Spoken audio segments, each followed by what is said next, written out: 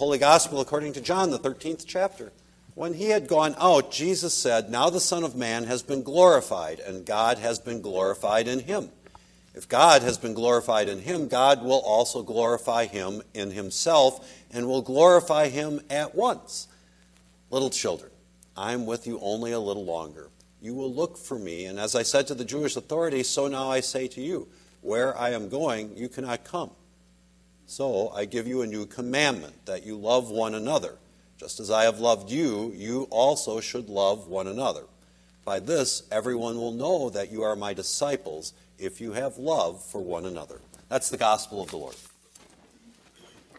So, what's your answer to that question? What's your favorite meal?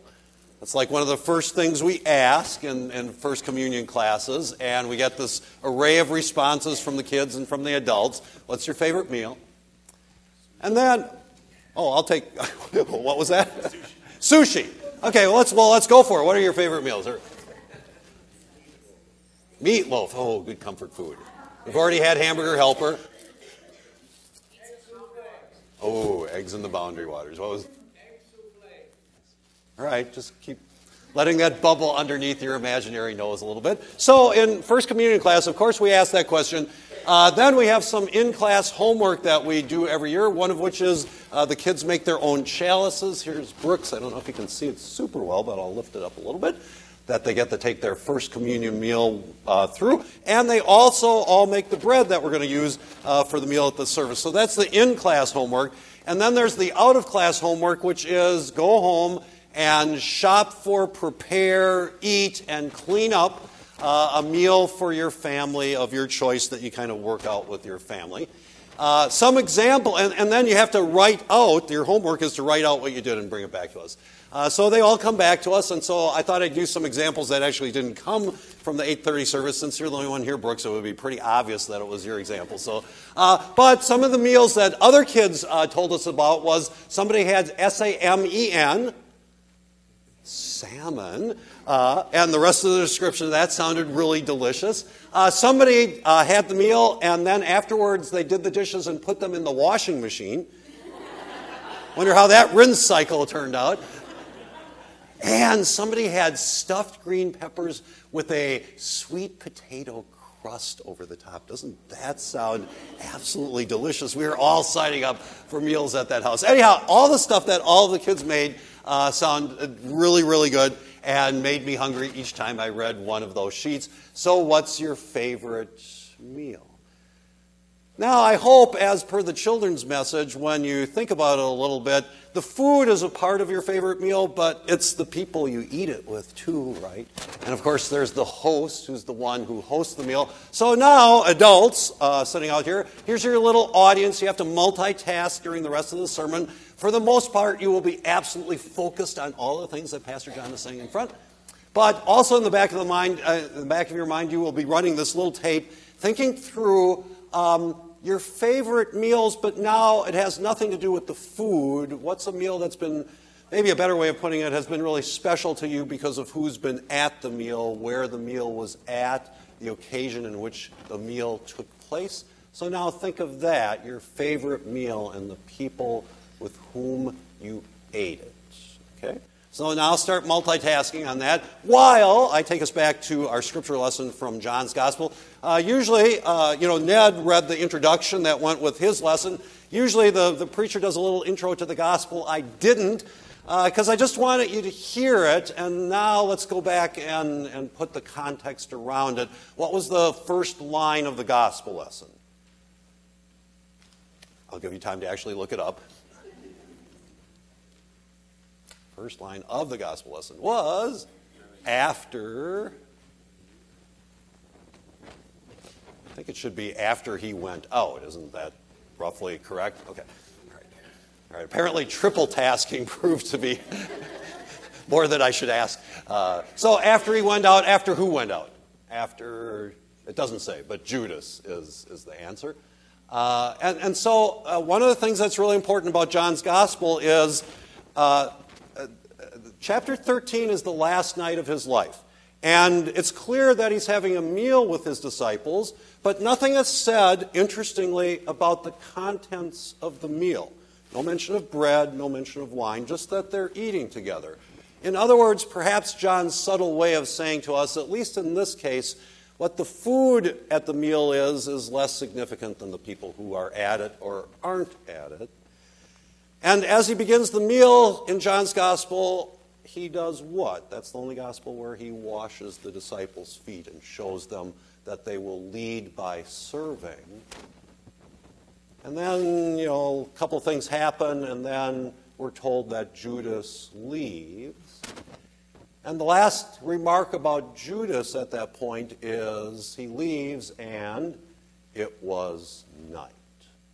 And I don't think that's a time of day reference, of course. It's a reference to this darkness in his soul. The light, sadly, had gone out.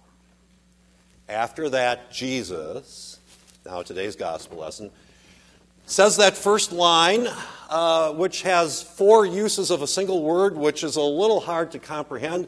The Son of Man is going to be glorified, and that glorifies the Father, and they're glorified together, and just a lot of glorification going on. And for us as adults, a lot of times that seems like kind of self-centered ego stuff, that all this glorification is going on.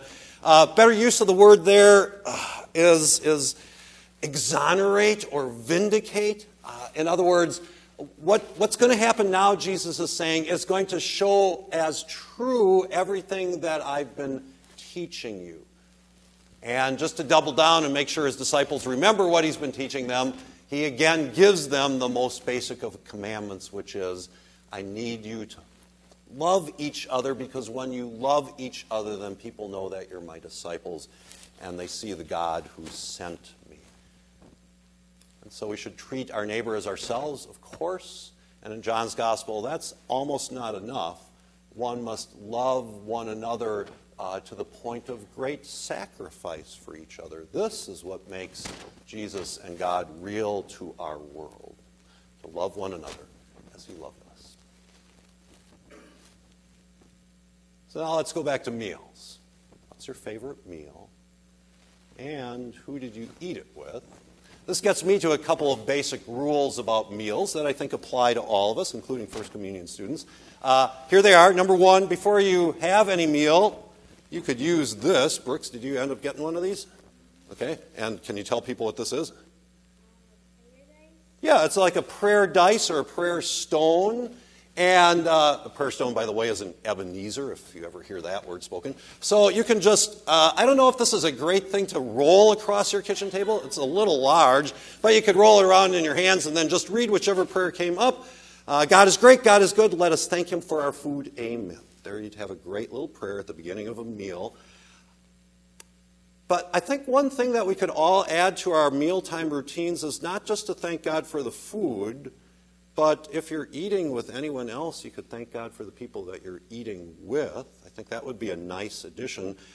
I think almost any meal can start with prayer. Thank you, God, for the food. Thank you for the people I eat it with. So that's rule number 1. Here's rule number 2. Actually, these 2 pictures aren't the pictures that I wanted, but I'll show them anyway because I think they kind of get at it. Oh, if we're on the screen show. How are we doing back there, digital people? I forgot to tell you that I had these pictures, so Matt is now desperately taking us off of something and putting us on something else. Oh, there we go. So there's a picture. So I took 2 pictures from around the world. Here's one in Africa where people are making a meal. Here's one in El Salvador where people are making a meal. Actually, the real picture I wanted to put up there, but I had this little access issue that I was running into this morning, was a picture of something that our high school kids will do this summer, and which, as I look out at this audience, quite a few of you actually have done, is eat a meal together in the Boundary Waters in northern Minnesota, where you have to cook all of your meals over a campfire. If you've been on the Boundary Waters trip, which many of you have, how long does evening dinner usually take from beginning to end? Hours. Sherry, that was, I think your inflection there should have been hours, right? Right, Sherry? Okay, I knew you were going to say that. So pray and say thank you before you eat a meal is rule number 1. Rule number 2 is don't rush. I'm so struck by around the world how meals take a long time. And a big part of the meals is all of the preparation that goes into it. And so you talk together and you work together, and finally you get to eat the meal together. And then you're still not done. You still have to clean it all up, and you get to do that together. And to me, that's the importance of the meal. Why do we rush all the time? Why do we make it only about the food? When you think about all the food issues we have in our culture, if we spent less time thinking about all the food and more about the people that we make it with and eat it with and clean up with, that would be a beautiful thing. Don't rush through the meals. And then, what do you think would be a final third good rule? Don't be a picky eater. So, my wife knows a guy named Richard. And Richard had a lot of things that went wrong when he was born. And so that's affected his life ever since. But he's a wonderful guy. But he had a surgery. And then he didn't feel good. And so my wife Barb talked to his mom and decided she'd bring him some soup. Because, of course, when you're sick, soup is good. And so she brought him like the best soup that she could think of to bring him. And when she brought it to the house, the mom looked at it before she served it to Richard and said, "He's not going to eat it." And Barb was like, "Oh, no, why not?" And she said, "It's got carrots in it, and he hates carrots." But she put it in front of Richard anyway, and Richard ate like 2 bowls of it. He just like gobbled it down. And that's really cool. And she asked him why he liked it, and it was, of course, because Barb had made it, and so therefore it was special soup, even if it had carrots in it. But the cool thing about that story actually is not that. It's that like 2 years later, one of his friends was sick and not feeling good, and suddenly it occurred to Richard that he wanted to bring him soup. And so he put out the request through his mom to Barb for what? For the carrot soup recipe. Because it was all suddenly about the carrots to him. Why are we such picky eaters? You know, again, if you're just focusing on the food, then it's about the food. But if you're focused on the people and the process, then it's about who grew the food. It's about who took the time to make the food. It's about who placed it in front of you. It's about the love that went into it. And you don't just need an example like that one with Barb. I mean, that's every day for all of us. Say thank you before we eat. And don't rush through our meals. And let's not be such picky eaters. So now we're back to this meal, and when you think about it, isn't that all true of this meal? I mean, there's certainly probably better breads floating around out there, though we're all thankful for the Pick and Save Bakery at Ruby Isle for making our bread year after year. And I'm pretty sure there are better wines out there than this. But it's only really about who we eat that meal with that makes it important. So now, if you've been multitasking through the sermon, as per the assignment, we've got time for 2 or 3. Any special meals because of where it was, who it was with, when it was. Grandma's 91st birthday. Wedding reception. Sherry and I were at one of those last night. They are always really, really special. Do you even remember the menu at your wedding reception? Maybe you do, Vicki, but I'm pretty sure all the people were pretty important too. What else? Spaghetti dinner here when the youth group serves it, and the adults put a lot of work into that. Keeping up with the dishes afterwards. Holiday dinners with family because you're back together. One more. Oops, now I'm putting too much pressure on you. Maybe a holiday dinner with family is a good place to end. Say thank you. Don't rush. And don't be a picky eater. Good rules for every meal, any meal. Taught to us by the best meal, hey?